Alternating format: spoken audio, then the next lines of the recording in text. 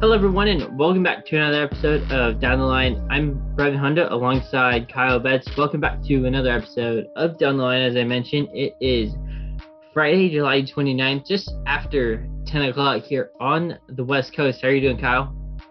Doing great. It's been a pretty long week, but we made it, and here we are back with another episode, and we got a lot going on, especially right now in the MLB. It is the 15th. It's been 15 years since Tony Gwynn was inducted into the Baseball Hall of Fame. That really big crowd that went to Cooperstown that saw both him and Cal Ripken be inducted into baseball's Hall of Fame. Plenty of things going on this week that we're going to get into. We're going to get into the Fast Five. We're going to talk some football. We're going to talk some baseball. The trade deadline is just a few days away on Tuesday. We're going to get into some Padres discussion. We're going to talk about that Mackenzie Gore injury. We're going to talk about Fernando Tatis Jr. as well. And we're going to get into some trivia where I am on the block. But let's get underway with the Fast Five. And Kyle, I'll let you take it away with number one. Yeah, our first kind of pointer here in the Fast Five this week is Julio Jones signing a year deal with Tampa Bay. Just pretty much adding to what is a really good arsenal in terms of their skill guys on that Tampa Bay team. And Brady, obviously, still having Mike Evans, Russell Gage, they brought in this past offseason, and then Chris Godwin as well, getting re-signed. But it all depends on his injury, so we'll see how that all comes into play. But honestly, I think this is a really good pickup for Tampa Bay, and they just keep getting stronger. Yeah, it just adds to their depth piece. Just depends on the injury to their center, Ryan Jensen, who had a really big knee injury. So Yeah. wait to see the official results on that. We go from one side of the East Coast to the other side in the West, where the San Francisco 49ers have officially moved on from Jimmy Garoppolo, and Trey Lance is the starting quarterback in the Bay Area. Yeah, I think they've seen enough from Jimmy G, and in this case, Trey Lance has produced at times when he was called upon last year, and the NFL is completely evolved now, and we're seeing guys like Trey Lance take that next step and being the next best quarterback. Guys who can move and read RPOs and be really great at the line of scrimmage in terms of reading the defenses as well, and just being overall good athletes. That's what you need. And that guy has all those tangibles, I think. And you think about the pieces that he's got thrown to him, whether it's Elijah Mitchell in the flat, you got Brandon Ayuk and Deebo Samuel, as well as one of the top tight ends in the game, and George Kittle as well. All right. We move on to baseball here, where the Houston Astros were swept by one of the worst teams in baseball record-wise in terms of the Oakland A's. This was the second best AL team that lost three straight to the worst team in the American League. It is the first time the Astros have been swept this year. Yeah, I saw a post from Bleacher Report betting, and the social media admin was pretty upset about that. So I guess you could tell, they took Astros all 3 days and didn't quite work out for them. And just goes to show anything can happen any given night in baseball. Okay, we're going to come back to baseball real quickly, but number 4 is yesterday. Phoenix Mercury guard Diana Taurasi, a longtime player in the WNBA, became the first player in WNBA history to record a 30-point game at the age of 40 or older. She scored 30 points on the nose in 90-80 victory over the Los Angeles Sparks. Yeah, that's a really cool accomplishment. Like, you can't hate Diana Taurasi. I mean, she has accomplished everything. And so for her to get that accolade, being at the age that she's playing, makes it even more impressive. And she joins Dirk Nowitzki and Michael Jordan as the only players in WNBA and NBA history to be at or over the age of 40 and to score 30-plus points. So that just goes to show, she's still doing it at a high level. And the Mercury might not be, as great anymore, especially with the Brittany Griner situation. But if they put together some sort of run, I mean, I think they still technically do have a chance of making the playoffs. So anything can happen, especially with, the GOAT on your team. You think about her, Sue Bird, everything that both of them have done is Taurasi's going to think about retirement in the off season. So pretty good mark to get if this is her final year. All right, number five that we're getting to comes back to baseball, where the Toronto Blue Jays yesterday announced new stadium changes for the 2023 season, which includes elevated bullpens, which would mean those bullpens will be closer distance to fans out in the outfield. Yeah, that's pretty cool. Giving fans a chance to watch some guys warm up. I think it's pretty interesting. Didn't really hear about this until very recently, and um, the Blue Jays already do have that advantage already with the vaccine mandate against some teams in the MLB, and I think they're just really trying to improve that fan experience overall there. Um, and I think this is a big step in doing that. It's pretty cool. I mean, I would want to go sit in the outfield among the bullpen. You think about some of the other up close bullpens throughout the league. You think about Seattle; it's right there against the fans out in T-Mobile Park. You think about let's see some of the other. You got Petco's right there. Um, there's some good, pretty cool stadium designs for the way bullpens are within those plans and for fans to possibly interact. You got pretty sure that I think it's the visitors bullpen at Citizens Bank that's on top, so it's a two-tier bullpen. But it's a little bit lower for the fans, but good for the Blue Jays. You think about what they're trying to do. Obviously, with players like Vlad Jr. and trying to go after a World Series. So, Absolutely. all right, we're going to continue talking baseball. The trade deadline is on Tuesday at 3 o'clock. As I mentioned in the intro, we had our first quote unquote big domino fall off the board, and Kansas City Royals outfielder Andrew Benintendi going to the New York Yankees for three minor league starting pitchers in right-handed pitcher Chandler Chaplin, a 2021 ninth round pick from USC, left-handed pitcher TJ Sakema, the Yankees' 19th top prospect, as well as right-handed pitcher Beck Way, the Yankees' 21st top prospect within their organization. Yeah, you see them give up, a lot of decent prospects within their organization for him, but obviously they're just trying to win. He's going to be a free agent after the year, so they're going to try and just get the best out of him. And I think this is a pretty good ball player to have for a team that's contending for a World Series.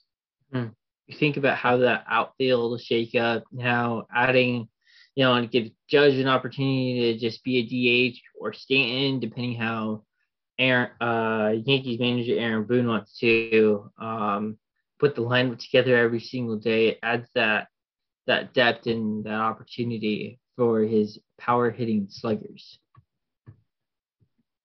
Think about other players that could be traded within the next 4 days. You think about maybe Luis Castillo. These are teams that may not have done that well in the first half and want to reload for 2023 and beyond. You think about Luis Castillo from the Cincinnati Reds. You got Frankie Montas from the Oakland A's.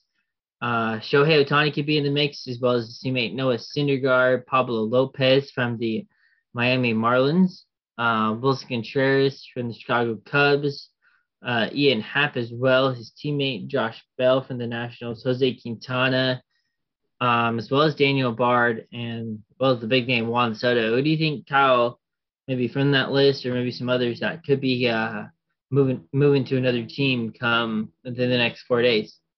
Yeah, I wouldn't be surprised if Wilson Contreras is gone. I think yesterday, he had a big ovation from the crowd at Wrigley, what could have been his last home game. So I think, that kind of reception and how emotional he was, I think he was pretty accepting of, that he is going to end up being moved. In terms of other players on this list, wouldn't be surprised if you see a guy like Josh Bell as well. I mean, struggling Nationals team, he could be a part of a Juan Soto deal potentially as well, depending on what they would get in return. But I know he had a pretty hot start to this year, especially the first 2 months of the year. So He's always been pretty productive, and he can add to a lineup or even a DH spot as well. Not sure about Shohei. We've seen him make, a few comments about, his future so far. Same with Noah Syndergaard, but still, I don't know if anything's going to happen. I don't think anyone knows what Artie Moreno is going to want Perry Minasian to do at the end of the day. But also one more name I could also throw in there is Luis Castillo. He's always been, a potential rumor. It seems all throughout the first half of the season. Mm-hmm. Yeah, plenty of names that could be mentioned. That could hear their name be moved to a contending beast. Think about, for a name like Jose Quintana, who in 2016 was part of that Cubs team that won that World Series. Obviously Noah Syndergaard, part of that 2015 Mets team. There's some good. Obviously Wilson Contreras as well, part of that 2016 Cubs team. I think Ian Happ was there too. I can't remember if he was. He probably was. Oh, he was. I think that real quick. I know he was like a rookie, but it was his rookie year, I think. But yeah, it'd be interesting to see this deadline. And we think about probably the biggest name on top of Luis Castillo, on top of the starting pitching. It's got to be Juan Soto. And we think about the vibe that he brings to a baseball field, obviously winning the home run derby just a few weeks ago. And you think about the type of package that it would take to acquire a player like Juan Soto, who, as you mentioned in the past, been compared to a lot of great legends of the past in this game, whether it's Ted Williams, whether it's Hank Aaron, whether it's Mickey Mantle. It'd be surprising to see what teams will want for Juan Soto. Obviously, it won't just be one top prospect. It'll probably be 3 or 4.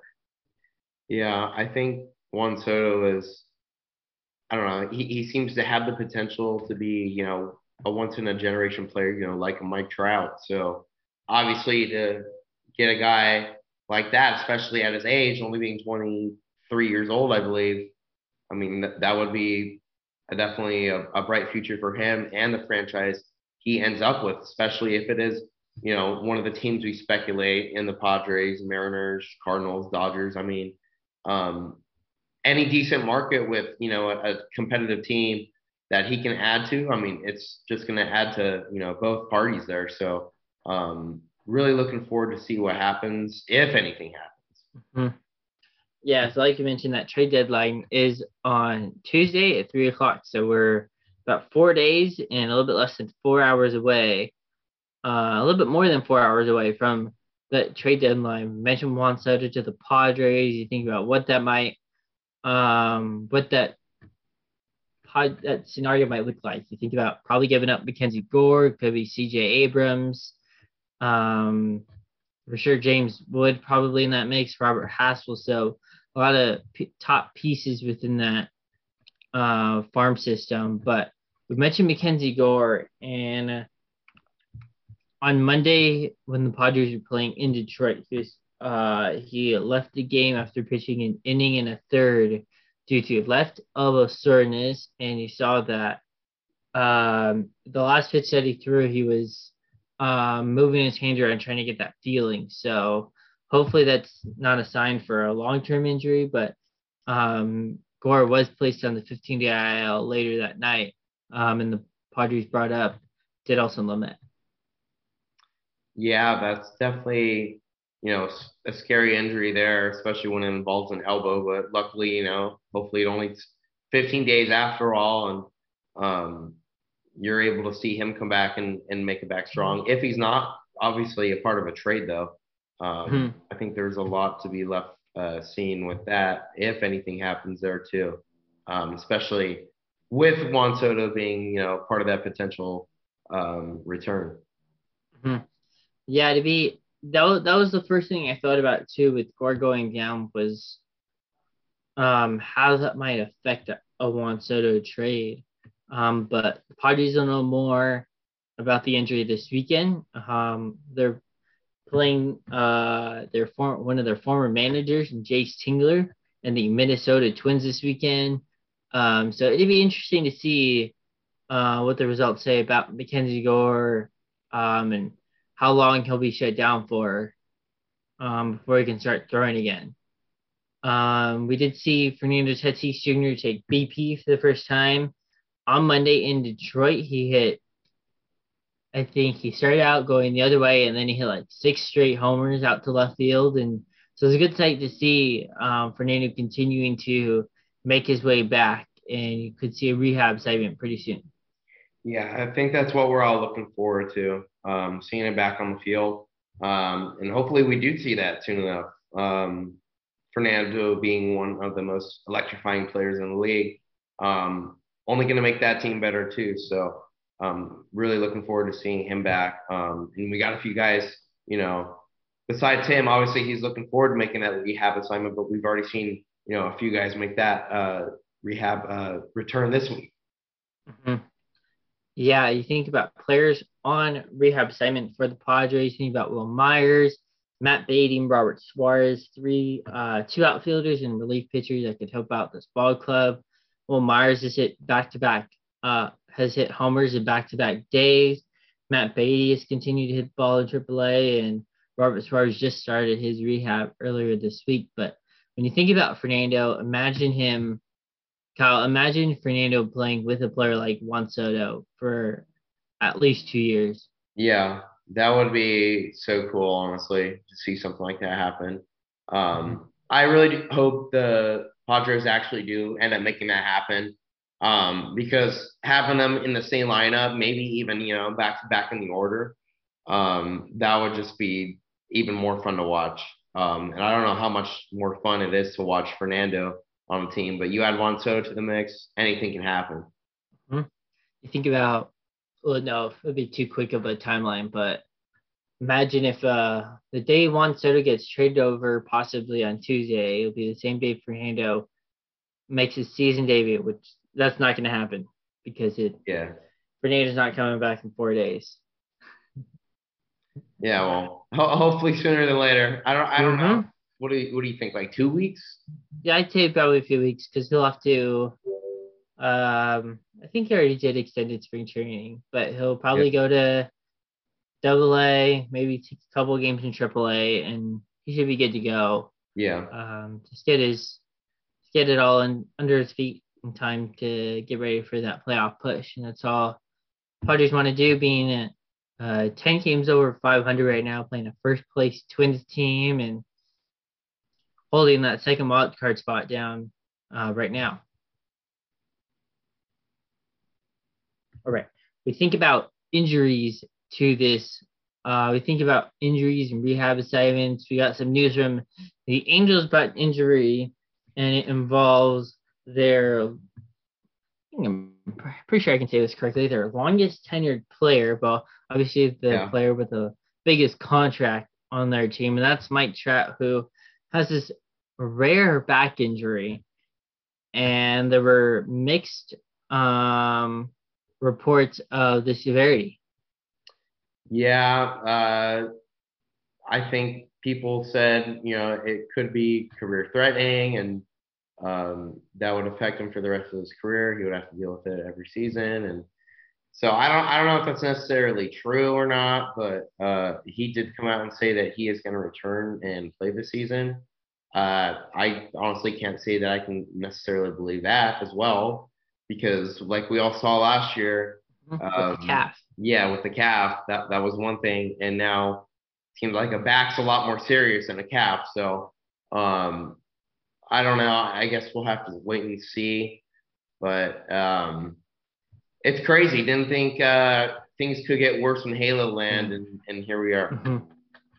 I'm hoping Mike Trout's injury isn't the point where it's career ending, where it doesn't have to be an announcement as abrupt as what we saw from pinch fielder a few years ago with his neck. So I'm hoping it doesn't get to that point, because it was pretty unfortunate to see, especially for how good pinch fielder was. Think about the days that he had in Milwaukee to playing in Texas with Adrian Beltre and Elvis Andrus. Hopefully it doesn't turn that way for Mike Trout, especially for the things that he's done during his career. Yeah, and I think especially too, this news coming just after what we talked about just a couple weeks ago with him being captain for the World Baseball Classic team. Mm-hmm. Yeah. Definitely want to see him, partake in that because Mm-hmm. he's deserved that. He's earned it, and he's just better for the game. I mean, he's starting to get up there in age now a little bit, but I think it's just having him on that team, having him on the Yeah. Angels is so important. And just for baseball itself, they need him out there. So I don't know. The Angels medical team has not had its moments in recent years, but yeah, hopefully they figure this one out. Mm-hmm. Yeah, I think it's all about not just having Mike Trout as ambassador to represent this game, but also on the field playing every single day. And Yeah, not just Angel fans, but people around the game have kind of missed that for a good part of the last couple of seasons. yeah, it's definitely been tough. But a guy who did come back yesterday from injury for the Angels, David Fletcher, returning to the lineup. He hit ninth, went 1 for 3. So nice to see him get on base in his return. Um, Hopefully, just adds a little bit more of a presence in the clubhouse and some better defensive prowess, I guess you could say, out on the diamond as well. Mm-hmm. Fletcher did started taking base, then moved over to shortstop when Phil Goslin came into the game when he pinch hit for Andrew Velasquez. He played third base. Luis Renifo moved from third to second, and then Fletcher moved from second to short. But we mentioned Luis. We think about Luis Renifo. Kyle, talk about the month that he's had.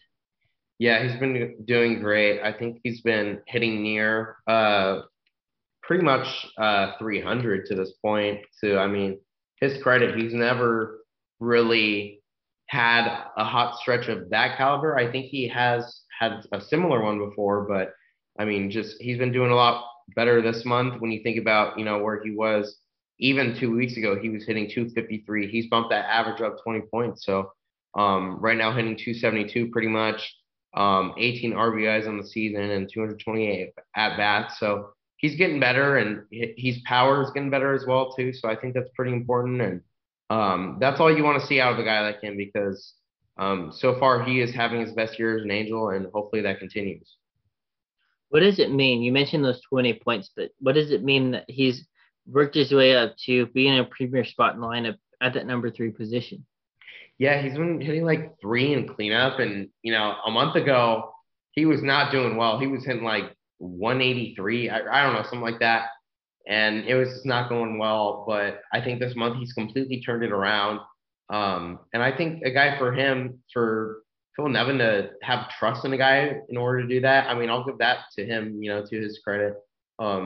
Luis Rengifo been able to, really produce. And I think it's important too, especially with a team who obviously can't score. Exhibit A yesterday scored 0 runs, were shut out yet again. Um, that you have one guy who can hit in the lineup, who's not necessarily expected to do that on a day in and day out basis, but he has, and so I think that's been really important. And hopefully, you see a little bit the same out of David Fletcher in his return to the lineup too. Not necessarily power wise, but just getting on base because we all know he can do that at a high level. So I mean, just getting any momentum, I think for this team is important right now. Kyle, can I bring up one play that I saw from the Angels over the past week? Yeah, which one? There's been a It lot of bad was, ones. I'll tell you that. uh-huh. Well, this one, it started out bad, and it could have been a lot better. It's when the Angels were playing an interleague game in Atlanta. Fly ball in a pretty highly congested spot, just outside of right field, where the second baseman goes out. And Yeah, pretty sure that was Joe Adell in right field, and the ball barely missed his glove. It hit off, I think it was a shoulder, yeah. It and was over. Andrew Velasquez was right there, and he got the ball and almost turned a double play on it too because there's a runner at second base. Well, firstly, credit to Andrew Velasquez for being so skilled, defensively. Um, but On the other hand, there's Joe Adele, who I think we've seen that more than once this year. Safe to say, and including his whole career as well. I don't know. It's so sad to see him on a daily basis not be able to catch a fly ball. A prospect of his caliber. I'm just like, what happened? Like, I don't know if it's nerves, if it's depth perception, like what it is, but it's like sad at this point, man. And like, how does that even happen? Like, it's a repeated occurrence. You see it like twice a week at least. Yeah, I think the outfield coach has to be hitting some fly balls to him or do it off the pitching machine because, or even just taking fly balls during BP Yeah, and just seeing it off the bat because that's one thing that helped me when I was playing, especially in high school, playing just with the first couple of groups, just seeing those fly balls, help him go back on the ball, help him come up on a ball. yeah, Obviously, his coaches aren't gonna let him dive, but just I think it's just trying to get back to the fundamentals and getting more reps of fly balls. I think it yeah. is.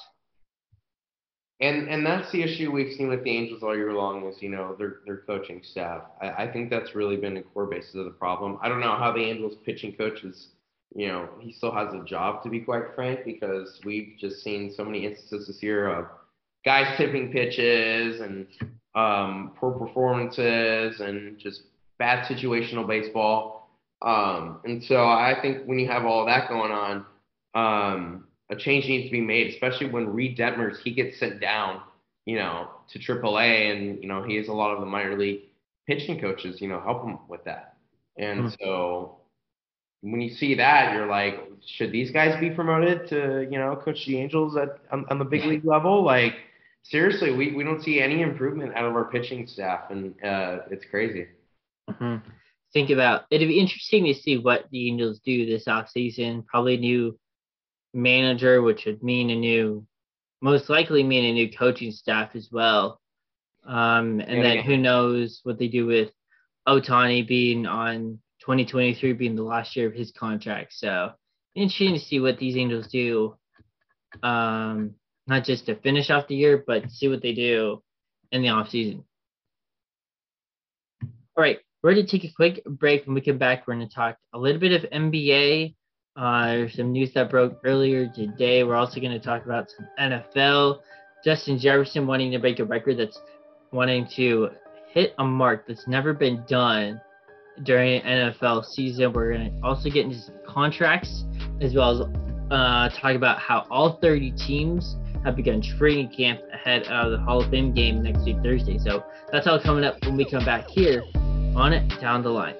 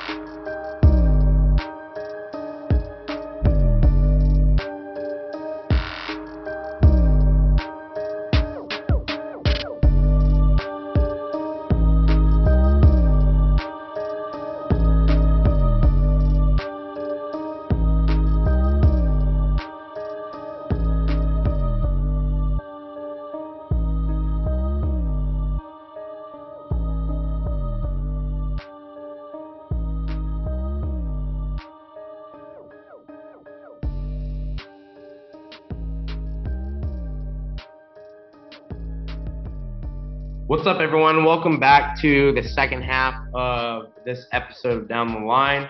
I'm Kyle Beck, joined by Brevin Honda. This is episode 59 of Down the Line. It's July 29th.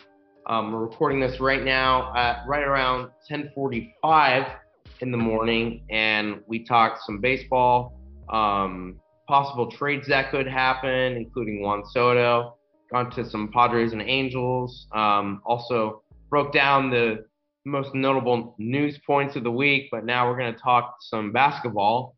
and get into some NBA news, we have Eric Paschall this morning signing a deal with the T-Wolves.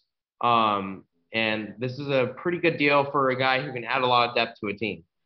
Yeah, you think about what the Timberwolves have done this offseason, adding Rudy Gobert too, and then you just add some depth to the Timberwolves offense with Karl-Anthony Towns. You think about Eric Paschall and his career. You think about playing with uh playing with Steph Curry, learning from Klay Thompson and Draymond Green as well. So plenty of experience here to being a former organization that had a lot of culture, despite being in during the time of some down years. But Eric Paschall going to be a lot to that T-Wolves team, looking to do a lot better in 2023 than just getting past the first round or the playing game, Yeah. whenever they were celebrating. Yeah. Yeah. Um, Another move was Juancho Hernangomez going to the Toronto Raptors. Yeah, he's another former Timberwolf player. And he was on, I believe, three teams last year, the Celtics, the Spurs, and the Jazz. So he's bounced around quite a lot. Um, if you don't remember, he was a former first round pick going 15th overall back in 2016, selected by the Denver Nuggets as well. So he's kind of shifted around a lot throughout his career so far, being on the amount of teams that he has, and this is the sixth one joining Toronto, and hopefully he's able to stay there, add some depth to them, because he's a pretty solid player. So hopefully I'm pretty sure that he's tired of bouncing around as much as he has too. Mm-hmm. And then one other big move remaining in the Eastern Conference involves the Philadelphia 76ers. They signed James Harden to a 2-year, $68.6 million extension. I think it is. Yeah. No, it's a new deal. Oh yeah. New deal, not an extension. Okay. With James Harden, that was announced on Wednesday, and it includes a player option for the 2023-24 season. Yeah, I think you're right. It's like a whole new restructured deal. Mm-hmm. Yeah. And he's taken a pay cut. I don't know how much it is.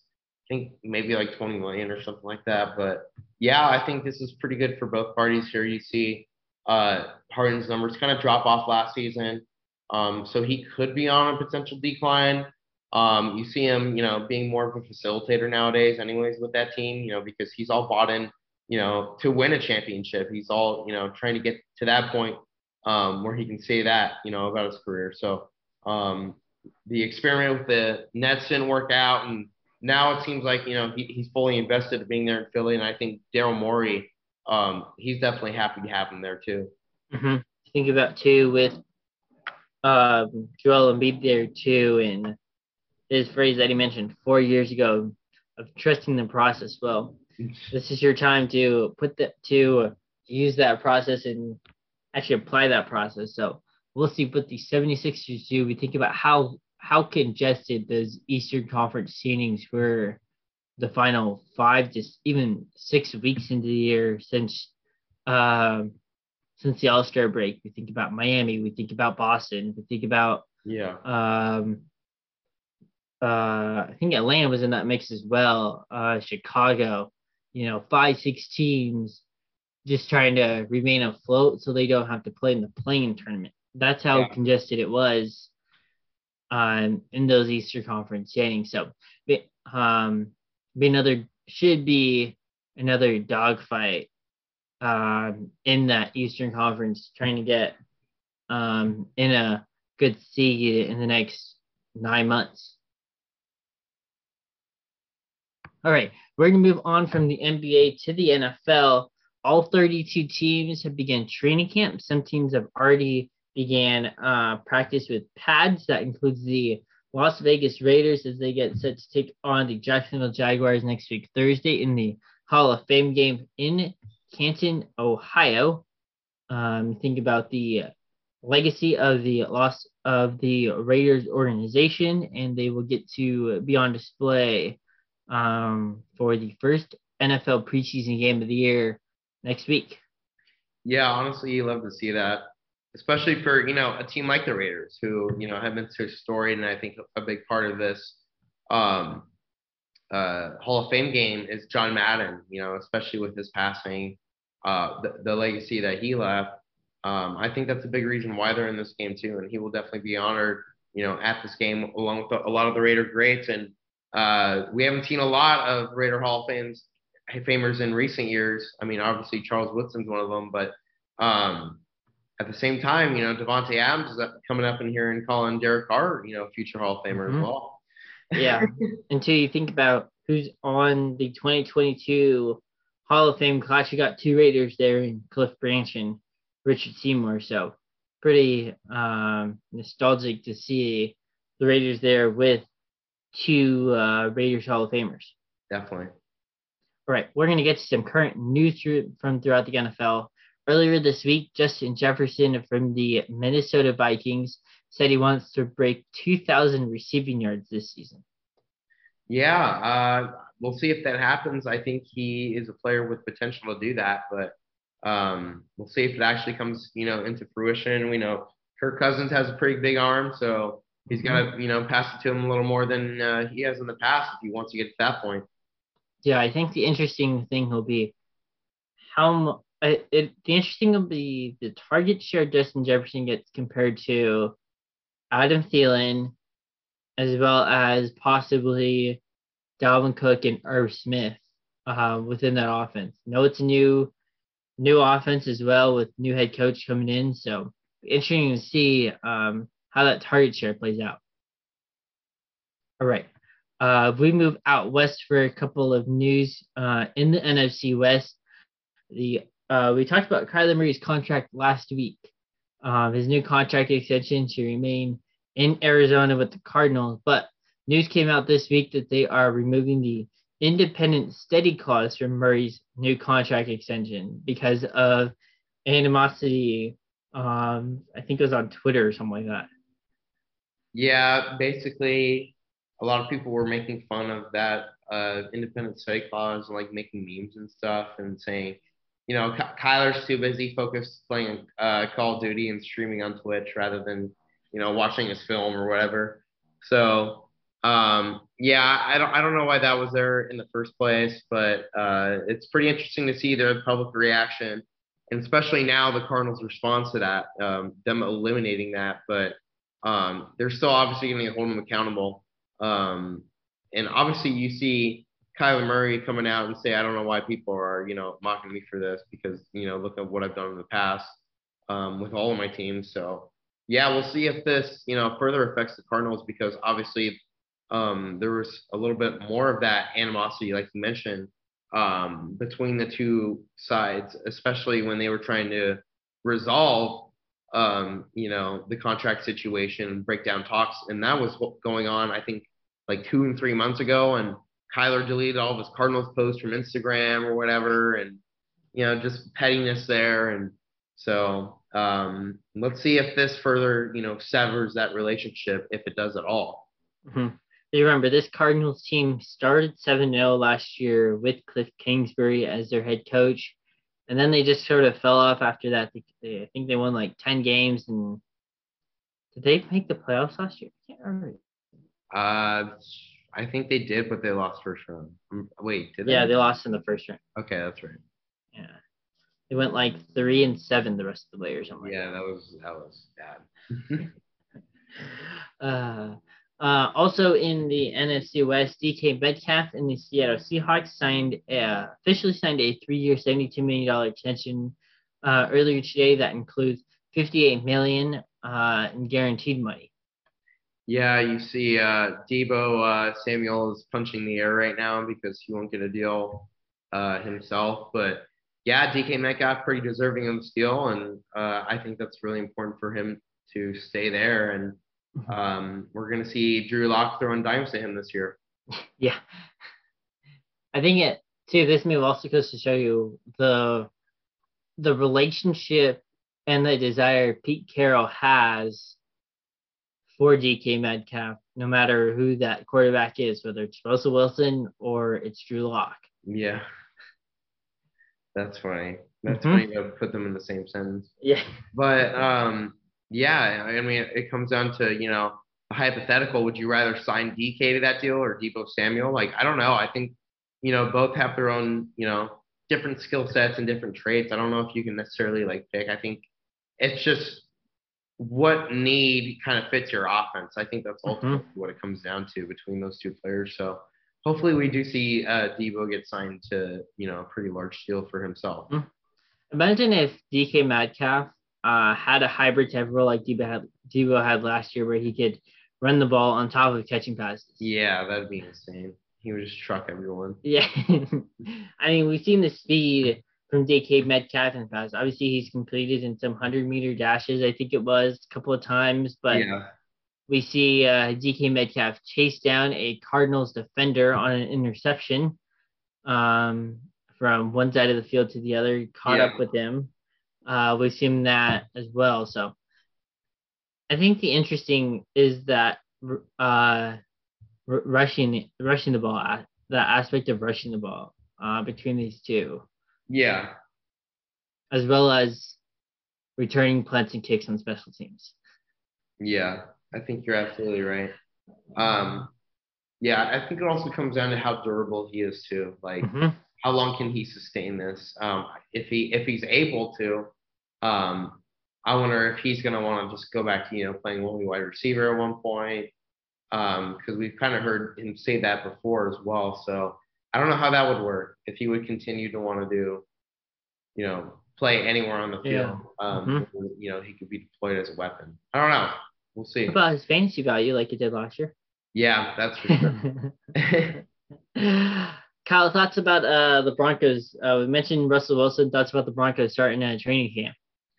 Yeah, doing well so far. I think we've seen a lot from Pat Surtain. I think he's going to take that next step this year, in being one of the better corners in this league. So we'll see if that actually happens. But I think they're off to a pretty good start. The team looks strong so far. From what I've seen, Javonte Williams and Melvin Gordon are still trying to each fight for playing time. So that's going to be something to watch too. I think Justin Simmons, his leadership has gone to the next level as well. That's kind of been what I've heard so far. Mhm. What do you think about the step that these Raiders, or not the Raiders, the Broncos receivers, and the jump they could take having a quarterback like Russell Wilson? Yeah, I think it just comes down to, where their hands are at. We've seen Jerry Judy drop a lot of passes these past couple seasons. So I think if he figures that out, he'll get a lot better. Cortland Sutton, Tim Patrick, they've always seemed to be pretty consistent. So now we'll see how they actually do with a pretty good quarterback, at their dispense and see if they're able to, catch some passes that are put in the right positions in the right situations where they can go up and make a play. Hmm. The Denver Broncos start off the preseason. The first game is August 13th at home against the Dallas Cowboys. It's a 6 o'clock game. That is, I'm pretty sure, Saturday evening game Yeah, something like uh, that. in Denver before, and then following week they go to Buffalo, take on the Bills, and then they conclude their preseason taking on an home matchup against the Minnesota Vikings. Yeah, pretty solid preseason slate right there. Mm-hmm. All right, we're gonna move on to trivia. I am on the chopping block, and I will hand it off to Kyle. Yeah, so I was thinking at first we can go over, maybe the all-time MLB teams that have had, the best seasons, leading up to the All-Star break. And then, I mean, obviously those teams would go on to, have among the best seasons of all time. But I thought that was a little too difficult. So I'm going to test you instead on the Padres and their best seasons in franchise history in Oh, terms of okay. winning percentage. Oh, winning percent. Okay. Yeah. So um, this starts with a team who had actually no, we're not even gonna do winning percentage. We're just gonna do actually yes, we should. We probably should. We probably should. Oh, we winning percentage. Yeah, I think we should do that. Okay. Okay. So would you like to give your first guess? Yeah. This is a team that went to the World Series. A team that we've talked about uh, numerous times on our podcast. I'm going to go with the 1998 Padres. Tony Gwynn, Greg Vaughn, Tim Caminetti, as well as their high-powered one-year free agent starting pitcher, Kevin Brown. So this is where winning percentage, where I thought I could trip you up. This is we're doing the regular season. Let me just clarify, right? We're doing regular season winning percentage. It is actually not that season. Okay. You were off by, I'll give you a hint. You're off by, Were they third? You're off by 10 percentage points. Were they second or third? Second. They were second? Okay. Then that was my first pick. Just think about what that season brought. Also brought the passing of Measure C, helped by Larry Lucchino, who we mentioned earlier in the month, inducted into the Padre Hall of Fame. I'm going to go with this team that didn't even play a full 162 games. I'm going to go with the 2020 Padres, who went 37-23 during the 60-game shortened season because of the pandemic.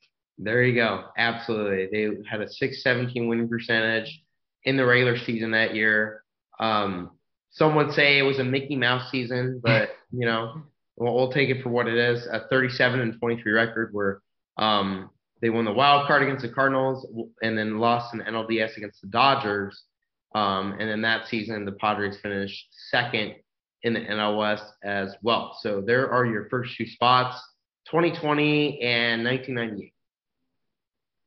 Think of some others. Let's see. How about that 2010 team? Andy Wynn. 2010 is third on that list. You are absolutely right. They had a .555 winning percentage, finishing with 90 wins, 72 losses. And that was when the Padres finished second in the West that year as well. And also when Bud Black won Manager of the Year. Yep. Padres had to sweep the Giants that year to win the division. And they won the first two games of the series, but they lost the final game. But they didn't have a record good enough to make the wild card. Yeah. All right, let's see. That's number 3. Huh? I need to think. Well, the other World Series team at 1984. 1984. Actually, no. I was completely wrong. I messed up these numbers. So that number is actually number 3 right there. 1984 is number 3 on that list. So yes, you're absolutely right. That season was when the Padres won 92 games and they lost 70. Obviously winning that NL West. And then obviously they ended up beating the Cubs in the NLCS 3-2, but fell to the Tigers in the World Series. Yeah. So that was number 3. And I correct myself here. 2010 is actually number 5 on this list. That's actually number 5. Oh, there's a team in between. Okay. So you're looking for one more here. This is a team that didn't make the postseason, but they still did pretty well. I'm going to go with the 1987 team. 1987. That is a pretty good guess. They had a 401 winning percentage that year. That was Benito Santiago. You might be thinking of 1989, actually. Yeah, I'm thinking 89. I think 89. Yeah, it was 89. That's when they had 89 wins that year. Mark Davis won the Cy Young. Yes, there you go. And he did that as a closer, knocking down 44 saves. Oh my gosh, that's great. Think about some of the great Padre closers. None of them have won a Cy Young like Mark Davis. Yeah. Not Goose Gossage, not Trevor Hoffman, not Heath Bell. Although Trevor Hoffman did have a case in 98 with 53 saves. Fernando Rodney, Houston Street. Oh my gosh. Yeah, that 1984 division, Kyle, had the Yeah. Braves, the Astros, and the Reds on top of the Giants and the Dodgers. Wow. Mm-hmm. That's crazy. Yep. All All right, right. Kyle, how many more do you want? So you just need one more. It's number 4 on this list. I can give you a hint if you want. Yeah, what decade was it in? It's in the 90s as well. 90s? Oh, okay. Team I haven't said yet. They won the division that year. I'm gonna go with the '96 team that had to sweep the Dodgers to win the division. Yes, that is exactly right. Um, that was 96 when the Padres won 91 games. They lost 71. Um, 562 winning percentage that year. So that's number 4 on this list. That's when, yep, you called it. They lost to the Cardinals in NLDS. Mm-hmm. That year, Bruce Bochy won Manager of the Year, and Yeah. Ken Caminiti won the MVP award. Mm-hmm. And it was Tony's brother Chris that helped the Padres win that final game on that Sunday in Dodger Stadium. I think it was a base hit to left. I think it was a base hit to left field. The Padres get the go-ahead runs to win that game. Yeah. There you go. So that's the list. 2020, 1998. Then you have 1984, followed by what we just said, which was 1996, and then 2010. That's your list of seasons and best seasons in Padres history based on winning percentage. Brevin, you did pretty good. Mm-hmm. I would take that all day. I would, I would. be sitting there all day if I was the Angels. Well, we think about our 60th episode coming next week. Maybe that might be the topic, Kyle.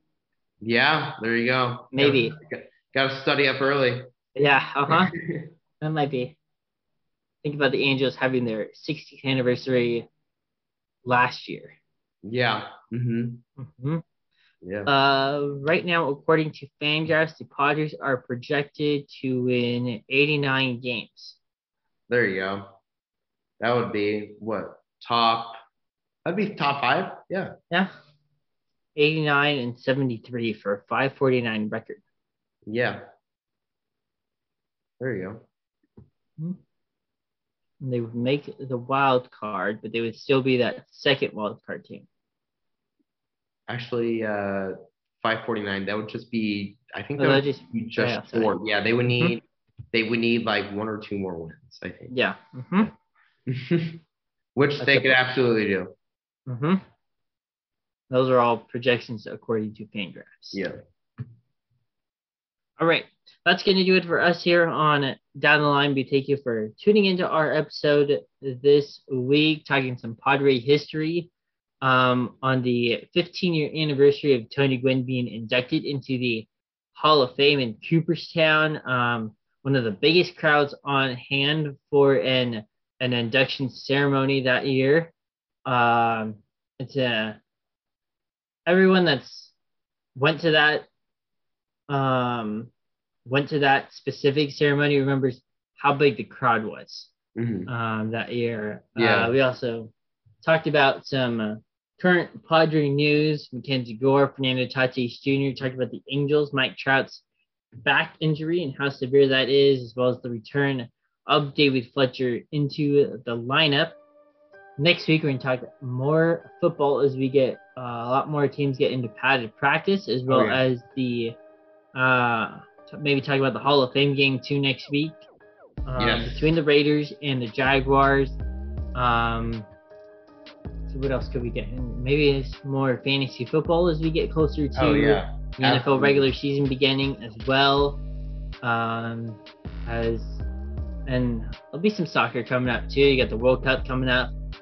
Yeah, we got that coming up. We got Premier League starting within the next few weeks. I'm really looking forward to that. It's going to be a really good year for soccer. It's going to be weird with the World Cup in between all of that, but I guess we'll just have to navigate through it. So that'll be it for Down the Line. For Kyle Betts, I'm Brevin Hondo. We thank you for listening to this week's episode here on Down the Line.